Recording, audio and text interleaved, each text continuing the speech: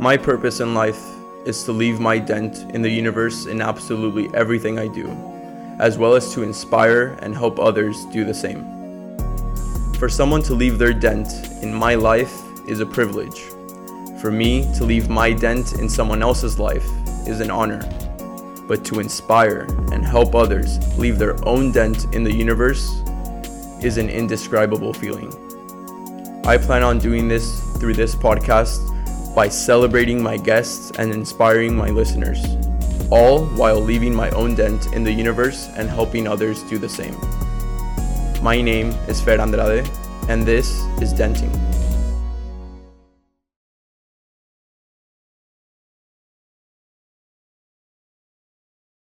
Before this episode starts, I'd just like to point out that this is the second part of the episode. It starts pretty much randomly somewhere in the middle where we left off.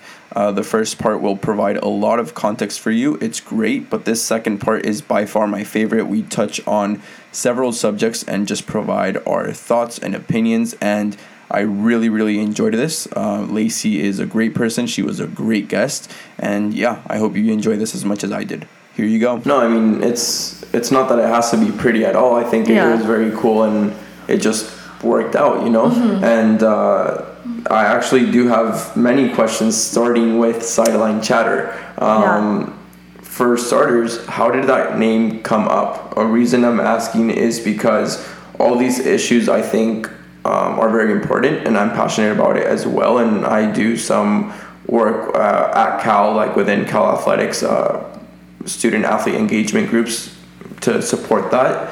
But should it be Sideline Chatter or should it be main chatter? Mm-hmm. Obviously there's a lot going on in today's world, and a lot has changed since you created that column. Mm-hmm. But for example, the most recent thing that we've used, especially at Cal, is the Aaron Rodgers thing, right? Yeah. Because I mean, he graduated from Cal. So I was reading through a New York Times article, and a doctor speaking about the Aaron Rodgers case said, his name is Dr. Paul A. Offit, and I'm just saying that because I'm going to quote him, but he says, when you're a celebrity, you are given a platform. When you choose to do what Aaron Rodgers is doing, which is to put out misinformation that could cause people to make bad decisions for themselves or their children, then you have done harm. And that leads to the question, regardless of the name, because I know you have to be fun with the name, but should it be Sideline Chatter or should it be the main topic that we're talking about besides the sports analysis? Phenomenal question. I was actually thinking about this like a couple months ago, because ESPN kind of does a similar take where they call it outside the lines, and I was like, oh, well, maybe this should be inside the lines, because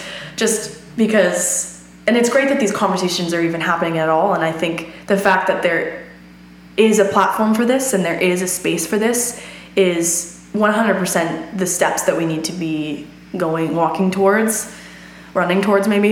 Yeah. But yeah, at first I did call it Sideline Chatter because I at the time, a lot of these topics, and this was, I created the column at the end of my sophomore year. I misspoke earlier, and I continued it during junior year during COVID. But at the time, a lot of these topics were quote unquote kind of put to the wayside. A lot of them, I mean, in the last year, I feel like we've changed so much in terms of the discourse that we're having around some of these topics. For quick context for everyone, what year was this? Your sophomore year? 2019. Okay, yeah, just for context for everyone, because everything changed after that. Right. So yeah. 2019 was when I first had it. I kind of was like, oh, I want to focus it on just women's empowerment stuff, and so I kind of had like Sideline Chat Her, like HER. Okay. You know. Yeah. And kind of wanted to focus on that, but I was like, okay, wait, there's so much more conversation to this, and there's so many voices to be added. So that's sort of why I took out that emphasis on the her and just kept it to Sideline Chatter. And then ultimately, I think my junior year was when I got rid of just using the name in front of some of these columns, and just having instead of saying, Sideline Chatter : the title of the article, I just kind of got rid of the Sideline Chatter, just naturally kind of fell off, because I think subconsciously the fact that some of these conversations were happening at the center of the table post 2020, was just a major transformation for how I chose to look at sports. And instead of sort of examining these issues in addition to sports coverage, I was sort of examining these issues through sports coverage. Okay. And I think that transition for me marked a big change and a big passion for what I want to continue doing, because you put it perfectly. I mean, the Aaron Rodgers story is kind of a perfect example for that, right? The platform that we have and sort of the names and the power that headlines, that storylines, that just a simple conversation can have. I think in 2020 and beyond, people grasped onto that, and I think that's changed the way it's changed our responsibility for how we choose to cover anything as journalists, and sports, to use that example. I always thought sports are always often called the toys and games of the newspaper section, because oftentimes they're just about wins and losses. And I'm, having been such a sports fanatic and freak, and I'm like, how could you say that? That's so insulting about sports, but ideally, up until this point, sports were not really used as the catalyst for change. The stick to sports memos that we hear from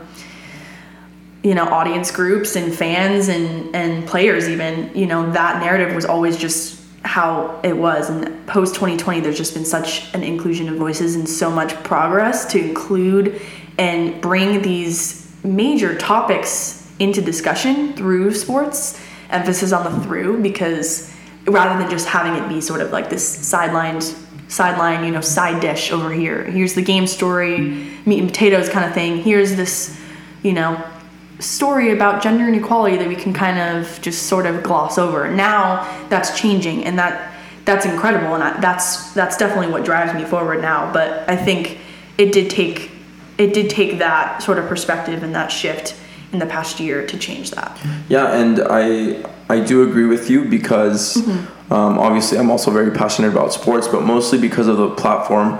I think that sports are a metaphor for life, and that's why we should give it so much importance. I'm a poli-sci major, so I also do get the politics and economy and news side to things, but with sports, it is a literal metaphor for life, and it represents how people are, and all these athletes are just like everybody else, but on a bigger platform. So I do think it's important to do work that way, and same with the videos, right? If it's for writing, it's writing for you, and for me, it's either videos or these conversations. Yeah. But like some of the things we've done in the spring, I'm part of a group called the Racial Justice Council at Cal, and awesome. we basically, everybody recorded a video. I put it together for the Stop Asian and Pacific Islander Hate, which was crazy because it was something that people hadn't ever experienced, especially in the Bay, and it was really happening, and many people were really scared about this. So we put it together, and as student athletes, that has a good weight, Or another example is there's a new group called Bears United, and that's the Gay Straight Alliance group at Cal for student athletes. And even though the group is very small and very young, putting together athletes to speak this message, whether you are or aren't a member of that community, was very special, because it's so many different names and so many different people from different backgrounds. But once you put it on that big platform and add on top of it the power of social media, a lot can change, and you learn a lot, because I don't identify with either of the groups I mentioned, but helping them give a voice to their issues, especially being underrepresented groups, is special, and we did it through sports and through social media, and I think both of them really reflect life, which is, why I have you here, right? You have more work and journalism with service. You already mentioned Bolivia, but you want to talk about the work you did with the ethical manufacturing company and how that worked through the 8 weeks? Yeah, that was, and this was another, this was sort of a big pivotal change, and this is, thinking back on it, this experience sparked my desire for wanting to not only create a space for these people to have more of a voice, but just kind of hand them the mic, and this multimedia project that I completed down in Bolivia, it was through Santa Clara University, through a program called Global Fellows. And because I was a student athlete, I wasn't able to study abroad traditionally, so I wanted to have an experience where I was essentially immersed in another culture and learning and dissecting and understanding myself through another culture. But I wanted to do it in a way that I wasn't just going to help out and do kind of a service project for 2 weeks during a winter break and then come home and say that I was a changed person. I really wanted to take a hold of that opportunity. And so I applied for this Global Fellows program, and I got accepted into the program, and me and 2 other boys, one of them is a best friend of mine on my team. His name's Brendan. And then another buddy of ours, his name's DJ. The 3 of us went down to Bolivia, and we interned essentially with this ethical manufacturing company called AHA. AHA was what I can't remember what it stands for now. It's bad, but it was this ethical manufacturing company, and my boss, I clicked with her immediately. She had been living in Bolivia for her whole life, but she was actually born, I think, in the States, and she moved over there. But Bolivia's culture is a third world country, so it was very different than anything I'd ever experienced. I was living there for 8 weeks, and out of this sort of trio, being the only girl out of these 2 boys working for this company was very eye-opening, because in Bolivia women do not have a lot of rights, and there's a big concept of femicide over there, which is essentially brutally murdering women for no reason. It was a very heavy time for me because I was realizing all of this. And it's just to, like, I don't know, I don't even know how to word this, but just to, like, express how real this is. Obviously, it's not the only country that this happens but it does happen a lot in Mexico as well. Like, femicide is a thing in Mexico. Yes. So, yes, I know what you're talking about. Right. Yeah. And it's sometimes it's very nuanced, and sometimes it's very what's the word? Just obvious, I guess. But I went over there, and I basically was interviewing these women who were coming into work every day for this ethical manufacturing company, and some of them had come from had a family life. A lot of them were moms, and a lot of them were wives of husbands who, some were in favor of them working and some were not, and so a lot of them had to sort of sneak around and sneak into work every day, and I was interviewing them basically on that experience. And it wasn't, I don't want to say it was kind of this undercover project, but it was definitely a project that I sought out. The other 2 boys that were with me, they were doing more business stuff. Originally the internship was supposed to be business focused, kind of through a lens of service, but more so helping these small businesses grow.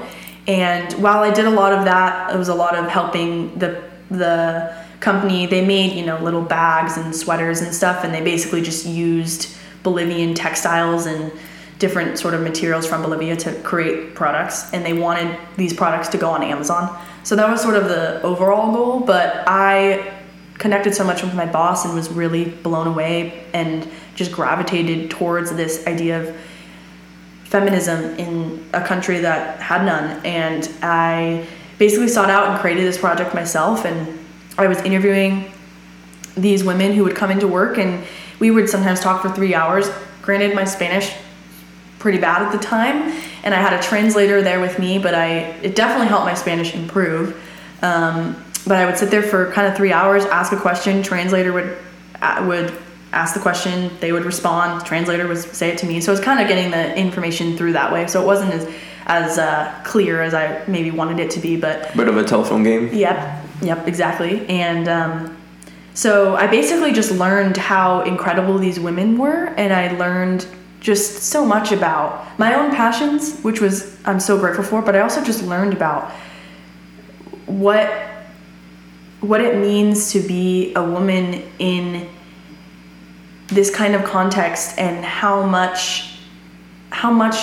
lucky I am that I get to come here and pop into your world for 10 weeks and just experience your life, and this is your everyday life. Like it made me, I broke down almost every day because I was just so overwhelmed by some of these women's stories, and just understanding and listening to, what they had to go through every day. A lot of them had to sort of come to work undercover. Some of them had to sneak out. Some of them had been physically abused by their husbands for leaving the house and trying to provide for their family. So there was just a lot of there was just a very heavy experience. And at the end, I interviewed all of them, and then I created sort of this mural to go in the office of each woman's profile. And a lot of the women, it was kind of cute. None of them like really smile ever. They're very serious. And a lot of times I would try and tell jokes and get them talking. This is where I fell in love with just this like curiosity thing, right? Like just so driven by who people are and what their stories are. And I remember like making some of them laugh and catching it on camera. I also got really into photography at that time, and a lot of them never smiled, and they smiled once. And my boss came in and looked at the mural one day and was just like, "Oh, this is what all of them look like, so happy." Like how did you get them to do that? Like how did you get them to smile? It's oftentimes it's just starting a conversation and asking about their lives. And so yeah, I created that, and it didn't necessarily make a massive difference in terms of, it didn't do anything politically in terms of trying to create more rights for these women. But I think it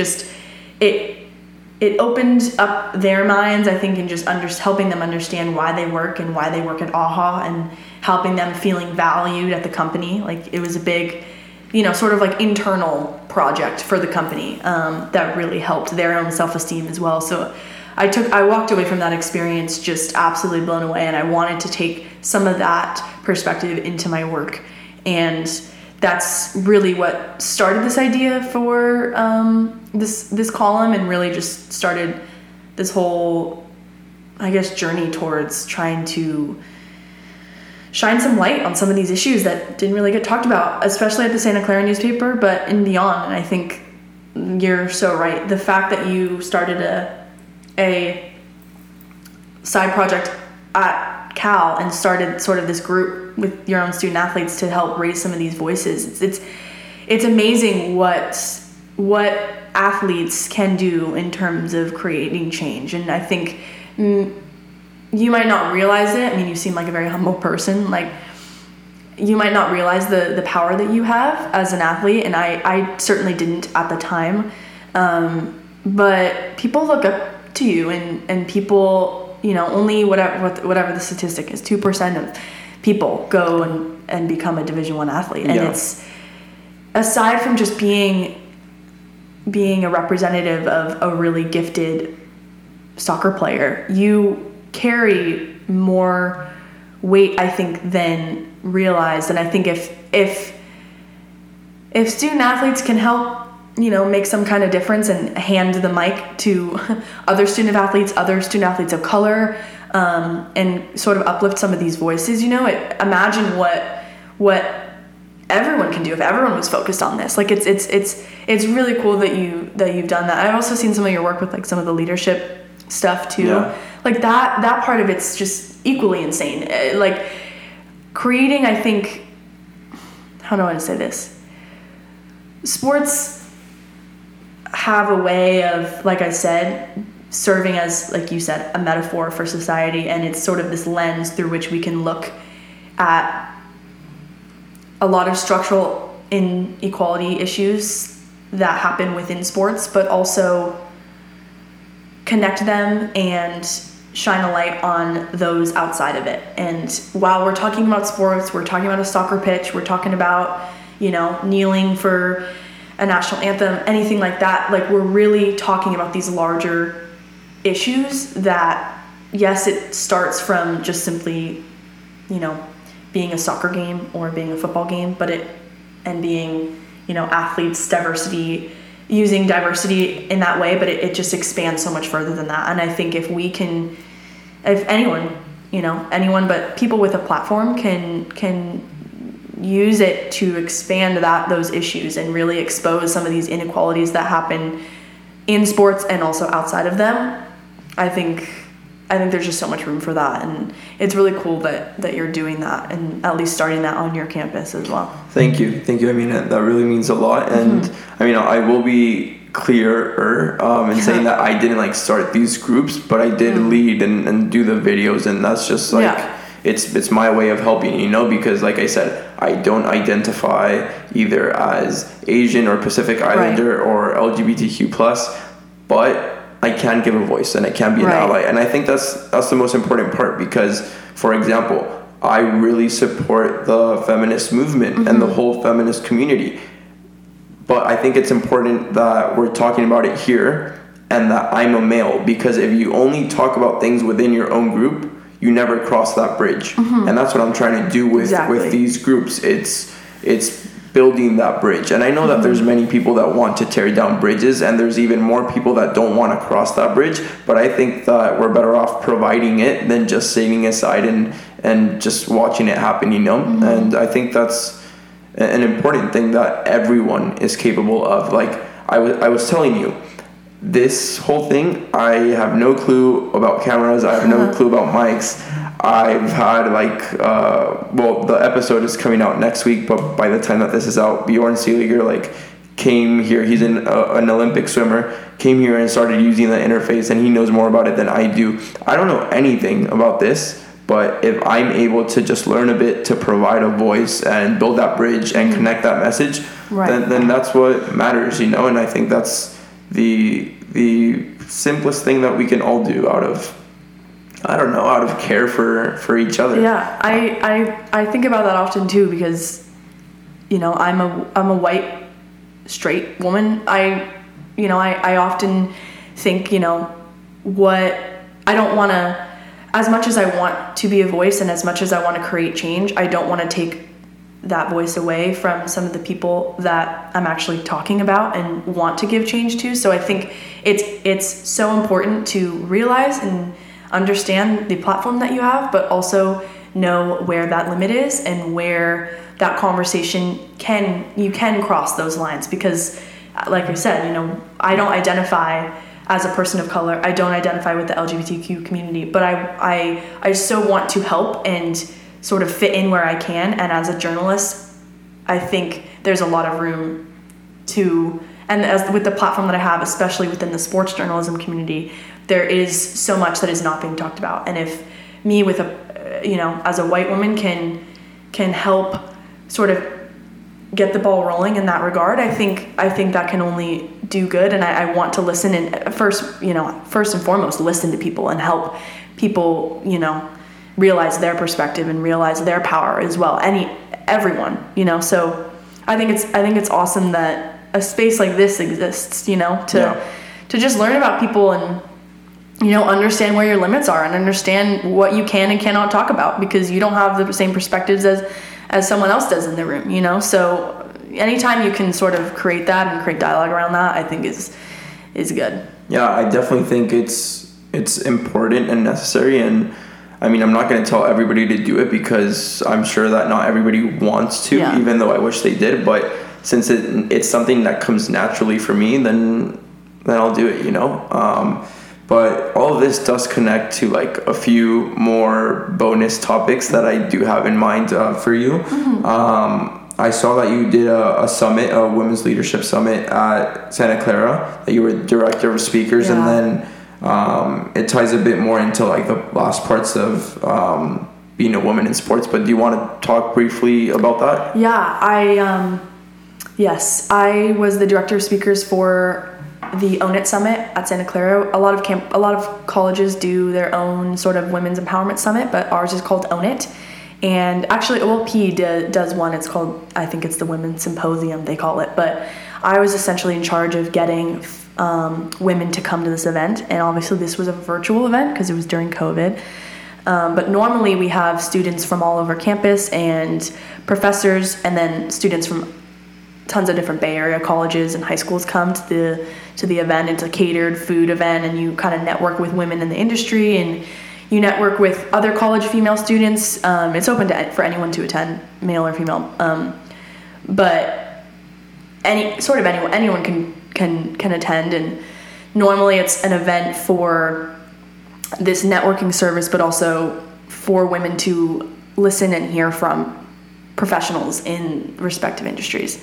And this was a virtual event, so obviously there was none of that, so I had to deal with that challenge. But as much as that was a challenge, and we talked about the obstacle being the way, I used sort of that to my advantage. And I also recognized that I really did not want, oftentimes in the past we had gotten speakers that looked like us, and Santa Clara is a predominantly white cisgender school, and so oftentimes there were white women coming to speak. And while that's great and that those perspectives are valued, I was like, I really want to increase the voices in this room, and I wanted there to be people of color and women of color to come talk at the event. And so I had reached out to a variety of different people, and I landed on Hoda Kotb, who is the main anchor for Good Morning America at NBC.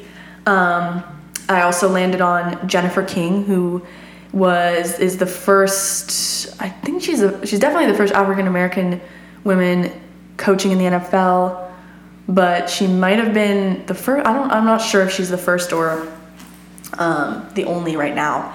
And then I also had reached out to Varsha Sharma, who is the editor of Now This News. And then there were two other directors of speakers with me who had reached out to the CEO of Lyft as well. So there was a variety of different speakers that got to come, and it was an awesome event because most of the time we would have to pay for the speaker to come to the event and essentially pay their way to come, and it was kind of a more of a hassle. This was a free event, so we didn't charge any students to come, and we just did a sort of a Zoom call. And for Hoda's, I think there was over 100 people that came to that one. For a Zoom event, that's kind of rare, so I was at least happy about that. But it was an awesome experience getting to listen to these women and understand what it means to be such badasses in their own way. I mean, you had someone from the news industry, from the sports industry, two from the news industry, from the business side, one from the a perspective of a CEO.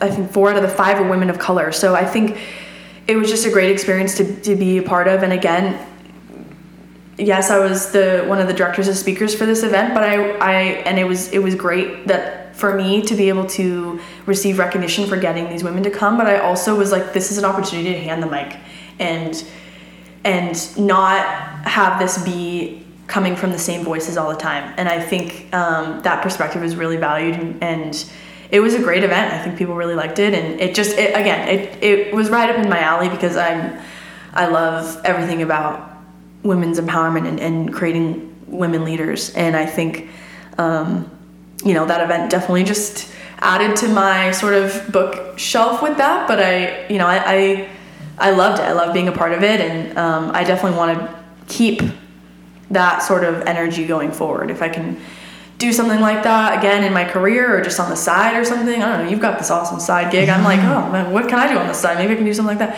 So I just kind of want to keep that going. And yeah, that just definitely was a bonus as part of my senior year. But yeah, I loved it. That's awesome. And again, it's giving that voice to underrepresented groups and building that bridge and making that connection. So applaud you for that. And I mean, for all your work, even though I relate to you in the sense that we don't do it for recognition or the applauses. It's mostly because we enjoy doing it. Yeah. You did leave with quite the recognition. You received the Hartley Prize of Journalism for the, contributing to the most success of the student publications. Yeah. You got 3rd place in California's College Media Association Best Newspaper, and the Bill King College Scholarship. So congrats on all of that. That's also awesome. And it just goes on to show, I mean, that although it's not about the recognition, if you do good work, people will notice. Mm-hmm. And it's not about like, hey, I'm awesome and all this. It's mostly about people recognizing and being inspiring to others, to the next generation, to do the same, mm-hmm. which is awesome. I think that's what it's about. When you put people up there with an award on a platform, it spreads the news out to many people, and like you said, maybe like baseball, it inspires younger girls to do the same.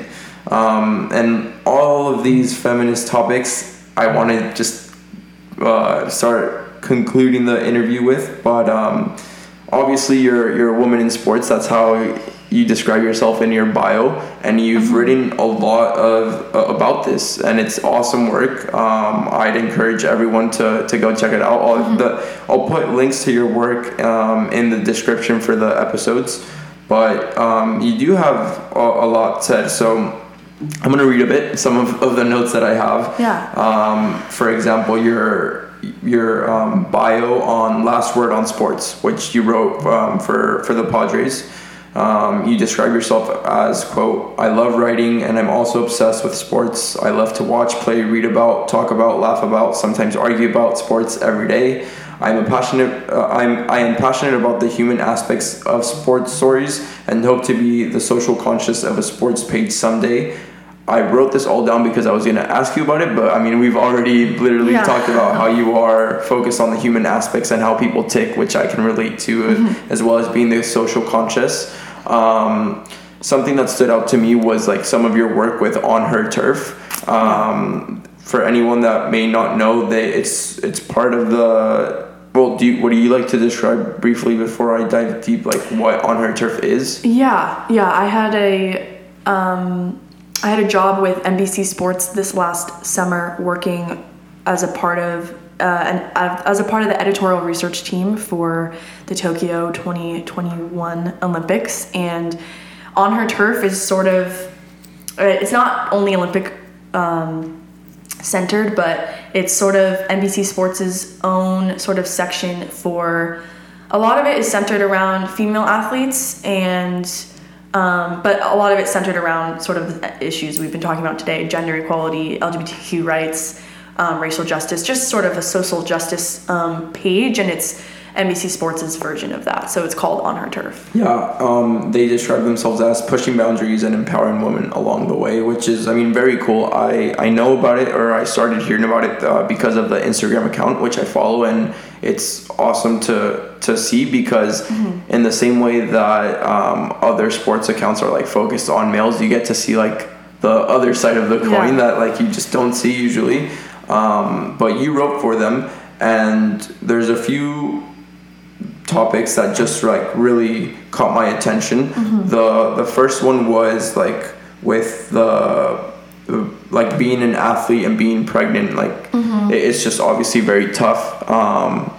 In a way, it's crazy how athletes push themselves to be able to manage that. Like I remember when Alex Morgan was pregnant and she was working out and posting videos, and it was like you're reaching the third trimester and you're doing that. It's like, wow, that is crazy. Mm-hmm. I think it goes on to show like how much the game, or not the game, but just like technology and athletes in general have just changed so much over the years and grown to be able to do that, like not naturally or normally or easily, but it's possible is the point. Right. And I think that through proof and conversation, like your article, that's being shown.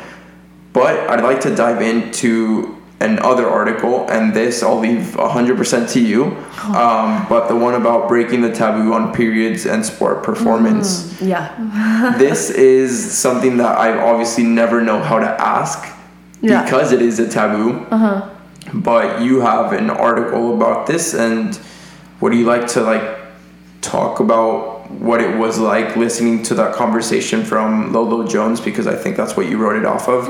And I mean, just maybe what that may be like, because I mean, obviously I'm never going to experience it, but I think it's stupid that it's a taboo because more than half of the world experiences this. So it's like, how is this taboo? It's not like, oh, I should be knowing about this either. Like, it's not something I should be aware of, I guess. But But I don't think it should be a taboo if like I said, half of or more than half of the population is literally experiencing it. And I just don't know if like how much of an effect it does have on sports performance, or if there's anything athletes have to do differently during those times. Yeah, that's an actually awesome one that you brought up, because it's like you said, half the people in this world deal with it, and even if you're a professional athlete, you know, you have to deal with that. That interview was actually with Lolo Jones and then the 2 gold medalists for beach volleyball, April Ross and Alex Kleinman. And it was their conversation. I was just writing about the conversation. But it was essentially surrounding the idea of how getting your period, not only just at the basic level, you know, for sports, but at the professional level, when you have so many eyes on you, how much of a of a hassle that is to really deal with, not only physically, but with the physical symptoms that you get from experiencing your period, but also the mental symptoms that you get from experiencing that. And I think the most interesting part of that conversation, and just what really opened my eyes to the whole idea, is that a lot of the sports world, a lot of the world in general, but if we're going to just keep, you could go on for that for days, but the sports world in general is really, a lot of it is designed for men. And, you know, if you're thinking about, I think back to, you know, Wimbledon, there's a tradition of wearing all white to Wimbledon as an athlete. And a lot of female athletes have had their periods and then have had to wear all white to Wimbledon, which is one of the biggest tennis matches ever. And having to experience in that, not only just as from a physical standpoint of the fear of, you know, bleeding through your uniform and having that show and have that public humiliation, but then also just the stress on it for that matter. You know, and there was a different article on Her Turf that was talking about a gymnast, a Jamaican gymnast, who had to essentially, she knew that her period was going to fall, or her cycle was going to fall on the days that she competed, and so she had to take birth control and alter her birth control in order to shift her period so that she wouldn't have to worry about it. And that's not to say that, you know, feminine products definitely help with this in this regard, and, you know, using a tampon can help with all these scenarios, but it's more so just the fear of it, and that fear and that stress takes away from your athletic performance.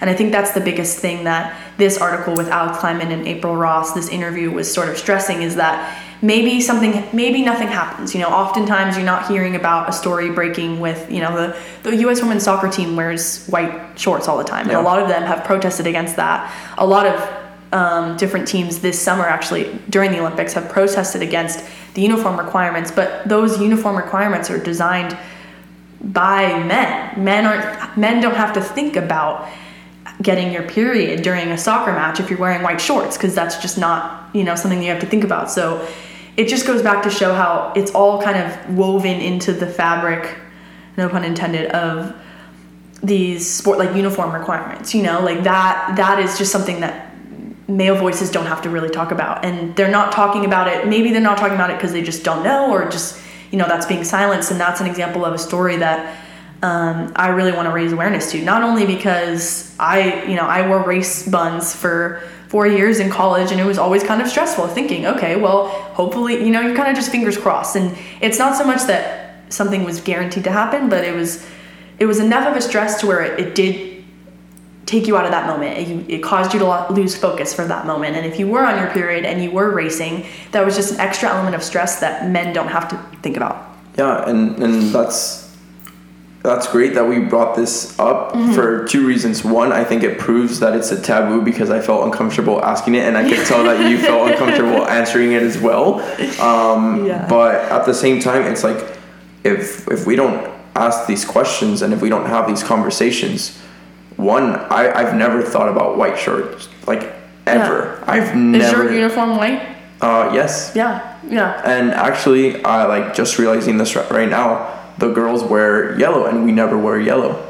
Yeah. I mean, I have no clue if that's why they wear it, but possibly, you know, like, it may be because of that. I'm not sure. Like, this is literally the first time I've ever asked anyone this question. But I think that if we don't have these conversations, we don't find out. If we don't find out, nothing changes. So it's, stepping outside of our comfort zone to reach some sort of progress. And it's awesome that you asked that too, because even after writing, an article like this, no, it's the first time I've ever been asked this by a man. So kudos to you for even starting the conversation. But it's like, it's uncomfortable to ask it, and you weren't afraid to be wrong in asking it, and it's so cool that you just took that risk, because that dialogue's not happening. Like, men just don't think about that naturally. So yeah, good work. Thank you. A bit more of your work. You have, well, I'm gonna ask you a question that you asked everybody that was reading. It's from Getting Women on the Green, the article that you have on golf. So here's the question. If a woman learns to play golf, is she merely succumbing to the boys only culture, or is it more empowering to take every opportunity to get ahead and run with it? I'm not talking about golf specifically, but in general. Again, sports being a metaphor for life. How does this work? For example, in politics, there's a book we have to read for a class called Notes from the Cracked Ceiling, and it asks, what is it going to take for a woman to get elected as president of the United States? This book was written right after 2008, when Hillary lost the primary to Obama. So obviously a lot has changed since then. We now have a vice president that is in office, or a female vice president that is in office. But even with that book, it came to show us that if you want to make change, you either set yourself up to lose by combating that in the campaign, or you adjust to the game, you go with it, you win, and then you make the change once you're there. So what is your take on it? Should you succumb to the boys only culture, or is it actually empowering because later on you'll make a difference? Yeah, another great question. Oh my gosh. I was looking back on that article, I think last year, and I was just kind of laughing to myself, because I think I wrote that in 2018 or 19. And since then, my perspective on this has changed a lot. But to that, for more context in that article, I was essentially noticing, or I was talking to a woman. I think I got into a rabbit hole of a conversation where I was talking to this woman about how she works at a big tech company, and how she oftentimes feels left out because on Friday afternoons, all the men leave office and then they go play a round of golf, and she didn't know how to play golf, so she didn't think that she could, she didn't think she had a voice or could fit in that culture, because she didn't know how to play, so she always just kind of skipped out on those meetings. And then she took a few golf lessons and then said, hey, can I come out and join you guys? And she went out and played 9 holes with the guys, and it sort of became this new element of her career where she was able to sort of turn that chapter and connect more with her male colleagues. And I think now that I'm saying this, at first my initial kind of response is, my initial response would to say, I think that women can forge their own way, and we can create, a culture and more of a societal acceptance on, not that it has to be gendered, but golf is not gendered by any means, but it's definitely something that you can definitely play together. Yeah. 100%. That doesn't a lot of these topics don't have to be gendered at all, but, that's the space in which I wrote it. So, I think looking back on it, my initial response is to say, I think that women can create their own sort of culture and their own identity and forge their own path in a male-dominated culture, and that can be just fine. But having just grown up, like we mentioned at the beginning, grown up in this male-dominated space, playing baseball and not having to switch to softball, even though softball is essentially, women forging their own way and making their own path and creating this awesome, empowering, female-driven game, of softball. That is essentially you know, sort of women's own way of like kind of sticking it to the man and like creating their own space for the same game, but just a different game, but you know, a similar version to it. But I think with this golf example, it's like, I don't want to say that it would necessarily be succumbing to the boys' culture, but I think, and using that as a way to level up, I think I would rewrite that in a different way now. But I think I would more so like to think that it's believing and understanding that you do belong in that space if you wanted to. And I think it's not something that if I was to rewrite this article and with a different perspective or you know, change my point of view on it, I would maybe fall along the lines of, you don't have to play golf to belong in a male dominated space, but you should have the option to, and have that be okay whether or not you do play golf or not. You know, like it's not like if you're it's not like that. It's that you not playing golf shouldn't be the caveat for you not belonging in the culture. In this, if we're going to use that specific example, like women should not have to feel like they have to conform themselves to feel like they belong. They should feel like they have an option to, like, okay, maybe I will go out and play the back nine with you guys, or maybe I'll, you know, go home and do my own thing for a little while. Like you shouldn't have to leave the office. And when I was talking to this woman that inspired this piece, she was leaving the office feeling, you know, kind of defeated, like left out. And it shouldn't be this male dominated and male centric culture to where if you are a female in that space, you feel like you have to take part in those male dominated activities. And I think having an option is probably a better way to put it. And I think that, like I said, I think this column it's fun to look back on and read because it's cool to think about how your perspective changes. And I think this one is a little out of date just in terms of the progression and the perspective that I have now.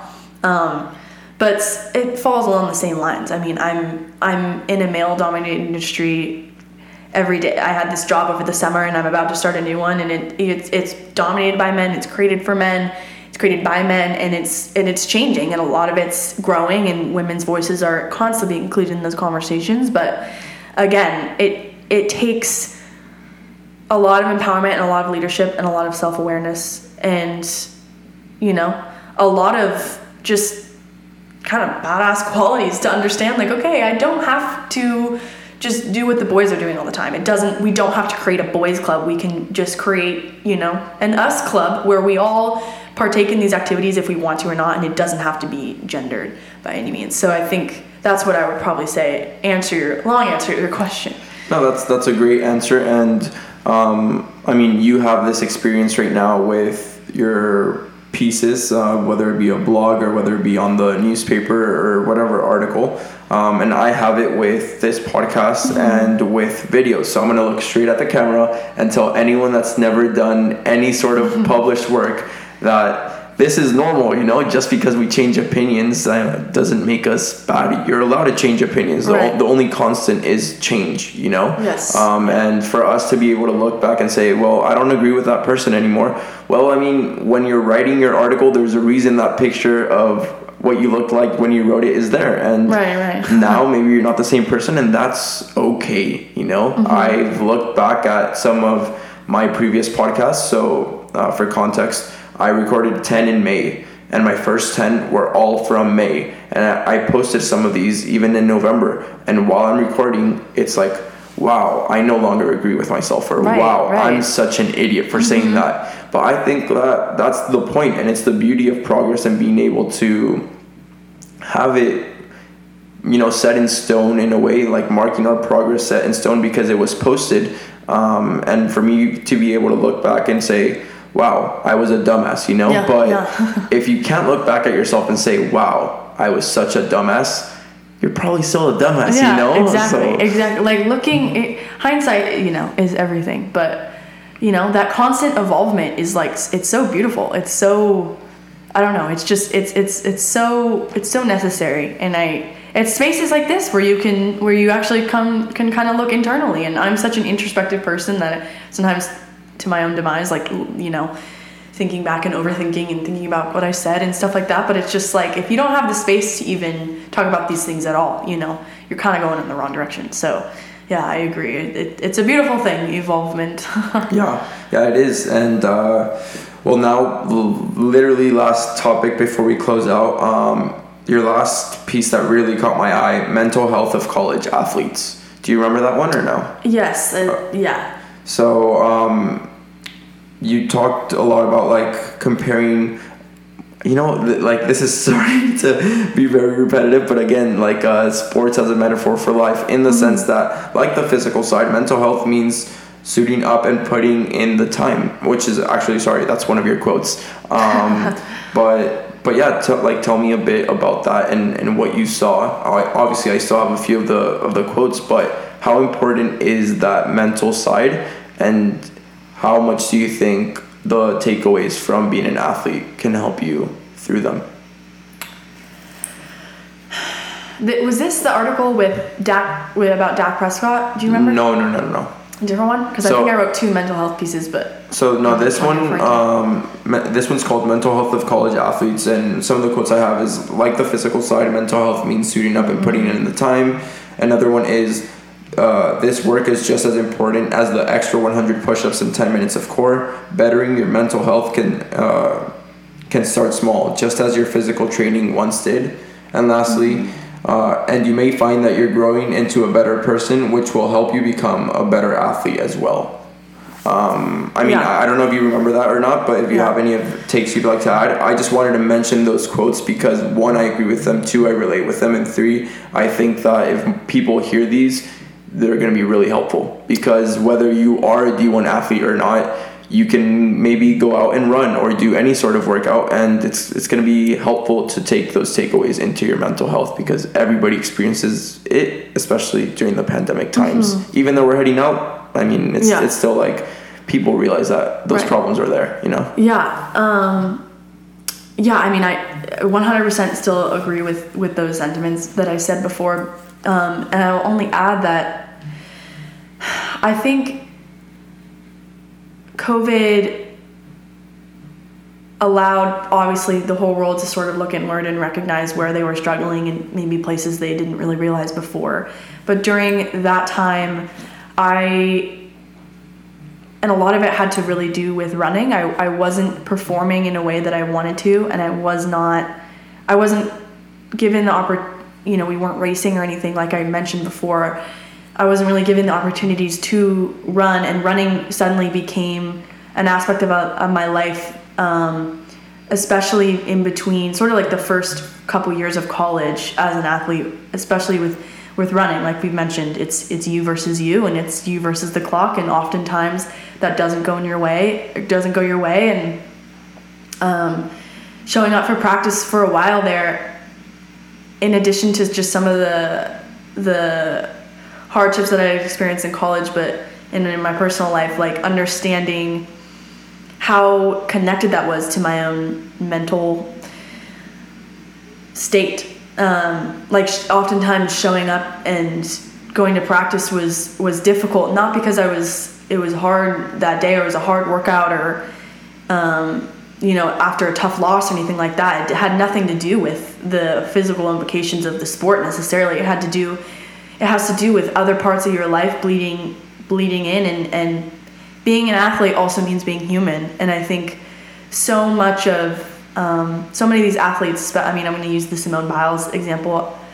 That story, I was working for NBC Sports at the time, and there was just a lot of insides and outsides to that story that we were covering and sort of hearing about as the story progressed, and that hit me so hard. And yes, she's a professional athlete, and this article was written about college athletes, but that I related to that story a lot, because during COVID and during my senior year, when I mentioned like mentally just being so drained and not having the self-love and the sort of, I guess, just I wasn't feeling as empowered as I was, and I might have been in the best shape of my life at that time, but I just mentally was not able to show up for myself every day. And now being out of the collegiate athlete space and finding a love for running again, it took me a little while. It's taken me a little while. I should not say took, but it's taking me time, because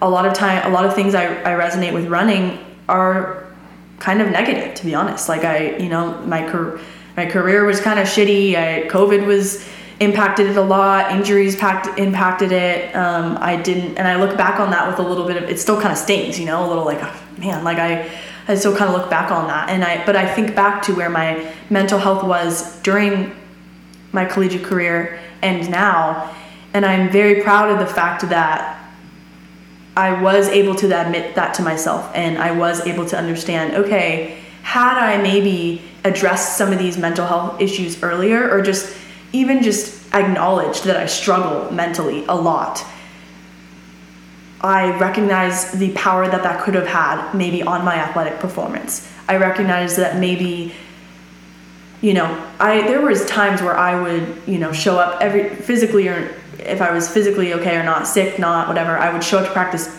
every single day. And you 100% should, as a collegiate athlete. Obviously it's your job essentially, but there were moments where just I felt alone, or felt just like I was experiencing some of these negative mental health issues, and I would show up otherwise, and I would have a bad workout, and then I would say, oh, it's because I'm not fit enough, and then I would go train harder than I did the following day on a day that's supposed to be meant for recovery, and then that day of recovery would turn into a hard effort, and then that hard effort would then bleed into the next workout. Like if we have a workout on a Tuesday and I'm mentally just not checked in, and I have a bad workout, then on Wednesday I would show up for an easy run and kind of try and go too fast, run at a pace that I wasn't supposed to. And then, or maybe I'm doubling on Tuesday night and kind of training too hard, that bleeds into Thursday's performance. So it's like, it's people you hear, I just heard Stefan Diggs the other day come on SportsCenter and talk about his own mental health issues. Obviously Simone Biles, like I feel like every week there's an athlete coming forward and they have a professional lens, and it's a bit different when you're going through college and having to deal with school and family lives and all that. It's different, but understanding the weight that it carries now, and hearing people say, mental health is just as important as physical health.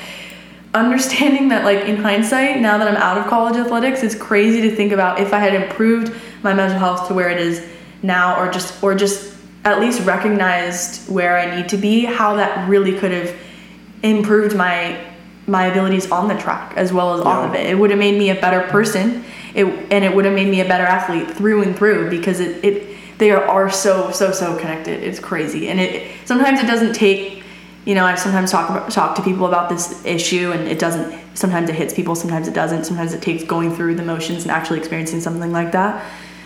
But they really are connected, simply in terms of, having a nagging foot injury, getting, slide tackled during a game and having to come out and, sit on the sidelines. It's like, if you're not mentally there, that can really affect how you show up, not only in the moment on the pitch that one day, but the next day at practice, the next day in a captain's meeting, you can be irritated about something and piss people off, and, there's just different dynamics. I think that mental health really bleeds into every aspect of an athlete's career, collegiate or professional, or, anyone really. So yeah, I'm glad you brought that up.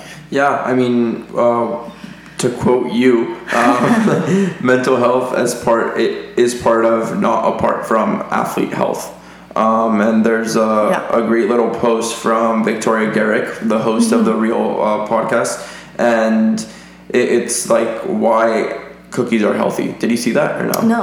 All right, so it's literally her taking a selfie with a cookie, and the caption is a quick story, why cookies are healthy. And she explains that many people think that cookies are unhealthy, the same as pizza or any other delicious foods, but that when she doesn't have these affect some of her mental health for sticking to a very strict diet and never taking a break. Mm-hmm. But then people are saying that mental health is health. So if you're saying that not having cookies, not having pizza, not having burgers, whatever you want to call it, is affecting your mental health, then doing the opposite and having them is going to improve it.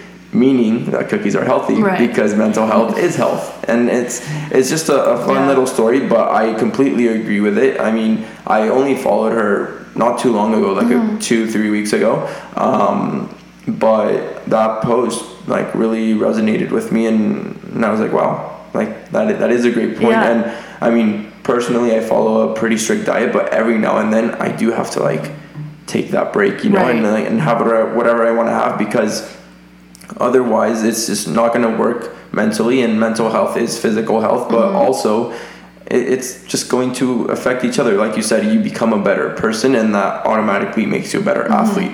And it's easy to say it, but once you experience it, it feels completely different. And I'm like reaching that point right now after so much adversity in my first years, that now it's like, I was just about to ask about that. It's literally like it happened a few weeks ago, and I've just struggled a lot. For those that don't know, like I redshirted freshman year, sophomore year of the pandemic, junior year, tore my meniscus pretty much.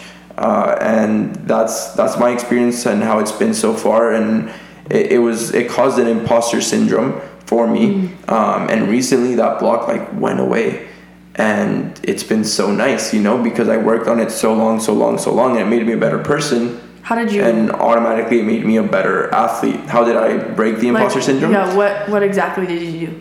So the first thing I'm going to say is that there are no secrets, like secret steps or anything. I mean, I think it's different for everyone. But for me, something I've really gotten into since the pandemic is stoicism through Ryan Holiday. Holiday is basically like the author I had mentioned. It's all about, he talks about modern stoicism pretty much. And stoicism, I mean, I've already mentioned it in this podcast, but it's a whole philosophy just focused around the idea that you don't control what happens to you, you control how you respond. There's many teachings within it and many ways to look at it, but that's how it's helped me. And just studying it, and then most importantly applying it to my life, has really helped me out, and it's made me a better person. And literally, I think it was a month ago, it was literally a month ago this time, that I just showed up to practice, and I was like, all right, like I'm just gonna have fun today, and things went well. And then I'm like, whoa, interesting. I'll do the exact same thing tomorrow.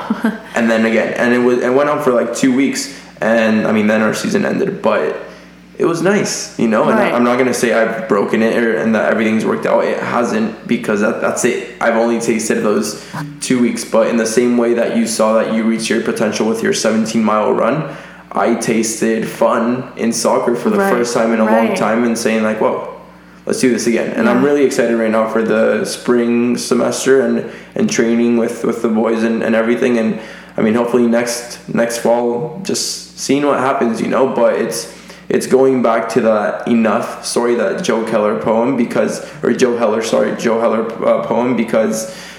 although I am very ambitious and I hate like just settling for quote unquote enough, I do think that it's important at times to recognize like this is why I'm doing it for. It's not the external success or expectations or standards that I'm shooting for. It's the internal ones that I set for myself. And automatically that does make you more ambitious in a way, and it does make you a higher performer.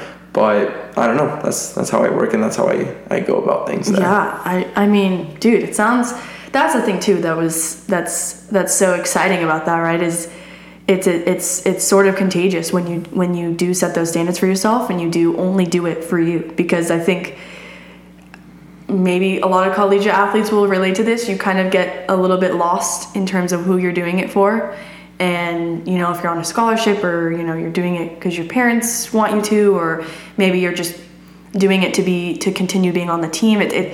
Whatever the reason, sometimes you can get lost in terms of really wanting to do it for you. And it sounds like you showing up and sort of reframing your mindset and showing up for yourself every day and choosing to have fun at practice has led you to become excited about your next season. Where like when I did that 17-mile run, and I was showing up, and I was fit, and I was receiving the results that I wanted, and, you know, that played a part into it too. But I was also just like, I really just want to do this for me. And it made me excited for, and, you know, whatever, never got the season that I was excited for, but it's like, oh, it's exciting to, it really fueled a lot of my energy, and it really does help, change the narrative and change why you show up every day. And I think that's really inspiring. Thank you. And I mean, although maybe someone could say it's selfish, I actually think it's really selfless, because you can't give what you don't have. If you don't love yourself, you can't spread love to others. Right. If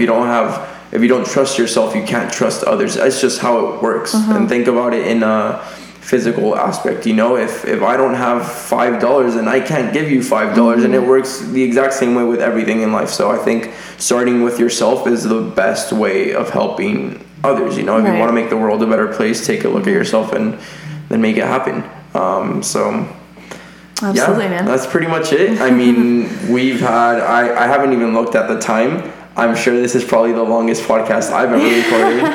Maybe. I feel like we could go on for a long time, though. I think so too. Yeah. I mean, I actually think so. I don't know what time we clicked play, but I may even have to break it down into two separate parts, like part 1, part 2. Yeah. But as we start closing out, what's next? What's next in your journey? What's coming up on your path? Yeah. I guess I haven't really I still haven't figured out the way to say this, because it's still pretty new news, but I am actually going to be moving out to Connecticut, to Hartford, Connecticut, which is near Bristol, Connecticut, which is the home of ESPN. On December 8th, I'm going to be moving out there to start a job on December 13th, working as a production assistant for ESPN, part of the ESPN Next program, which is essentially a small group of people that are sort of thrust into the world of ESPN. And there's essentially two different rotations you kind of go through, and you get assigned different segments in sports shows and to sort of really work on and dive into, and I haven't been assigned those yet, but they range anything from College Game Day to Sports Center to ESPN 30 for 30, and the real journalist side, the storytelling, curious, passionate about large issues side of me really wants to be a part of the storytelling team, which is sort of diving into some of these feature podcasts and Outside the Lines and E60, which are sort of really focused on some of these larger issues in sports, But yeah, probably going to have to do a lot of the dirty work first and trying to, just get more experience under my belt. And starting at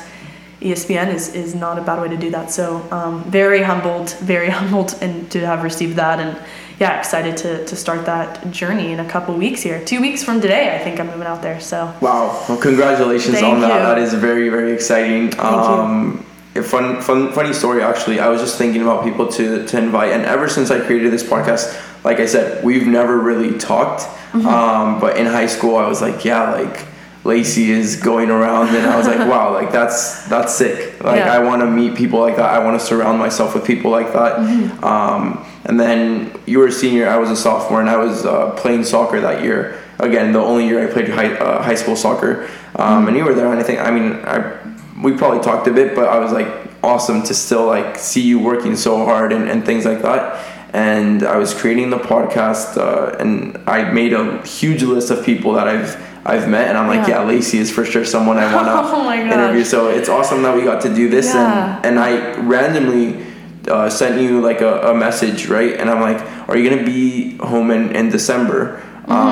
Because I remember asking you that in the summer, and you weren't. So I don't know why I asked you. It was super random, because I was gonna start texting people about December in December, And I'm like, what? I'll just text her.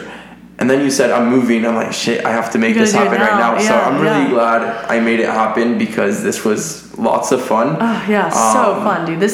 This is unreal. I'm so blown away by you and your work, and I'm so excited for you as well. I cannot wait to see what you do as well. You've got a really good head on your shoulders, seriously. Thank you so much. It really means a lot, and these are the conversations I live for in a way, and it's super exciting that we got to cover all of this and your story and your work, and I applaud you for everything you do. It's awesome. This is, like I said, the reason I do this is to surround myself with this type of people. So thank you so much for taking the time, for trusting me with this. Thank you. Best of luck in the future with ESPN and whatever may happen. I can't wait to do part 2 to see what we'll else have to do another one. And just to close out, again, it's I've never said this to one of my guests, but I will quote you. Just like, I think a good way to recap this entire thing is, or the title of this episode, and I never know about the title until I'm posting it, but I think the easiest title for this is going to have to be Women in Sports, because it's just who you are and everything we talked about. And I mean, I just want to quote you on like how we can make this issue, how we can improve this issue. And you said that, let's see, in the same sense that people claim women make up half the population and therefore half its potential, men represent the other half, meaning that their potential to resolve this issue in our society is equivalent to ours. How can we fight back against this issue if only half act to end it? How can we win a game if only half the team shows up to play? And you close off by saying empowering each other. And I think that's the biggest takeaway. That's the thing I'm taking with me the most. And thank you so much for all of this. I really appreciate it. Thank you so much for your work and your research. And I'm so happy to have done this with you, and lucky to even be in your aura. It's awesome to even be around here right now. So thank you again so much for the interview and your questions. And I can't wait for the next one, man. I can't wait either. For everyone that watched, thank you so much for watching either on YouTube or listening on Spotify. If you're on YouTube, please like and subscribe. If you're on Spotify, please follow my podcast. Also, thank you to my cameras for lasting the entire time. Yeah, shout out. So shout out to these technology things. But no, seriously, thanks to everyone. I'll see you all next time. Thank you. Thank you so much for listening to today's episode. Make sure to subscribe to my podcast and follow me on my personal social media accounts for more, all at Fer Andraez. All links are in the description. If this episode inspired you in any way, please help me out by sharing it with a friend to help them leave their dent in the universe as well. That's it for today. I'll see you all next time.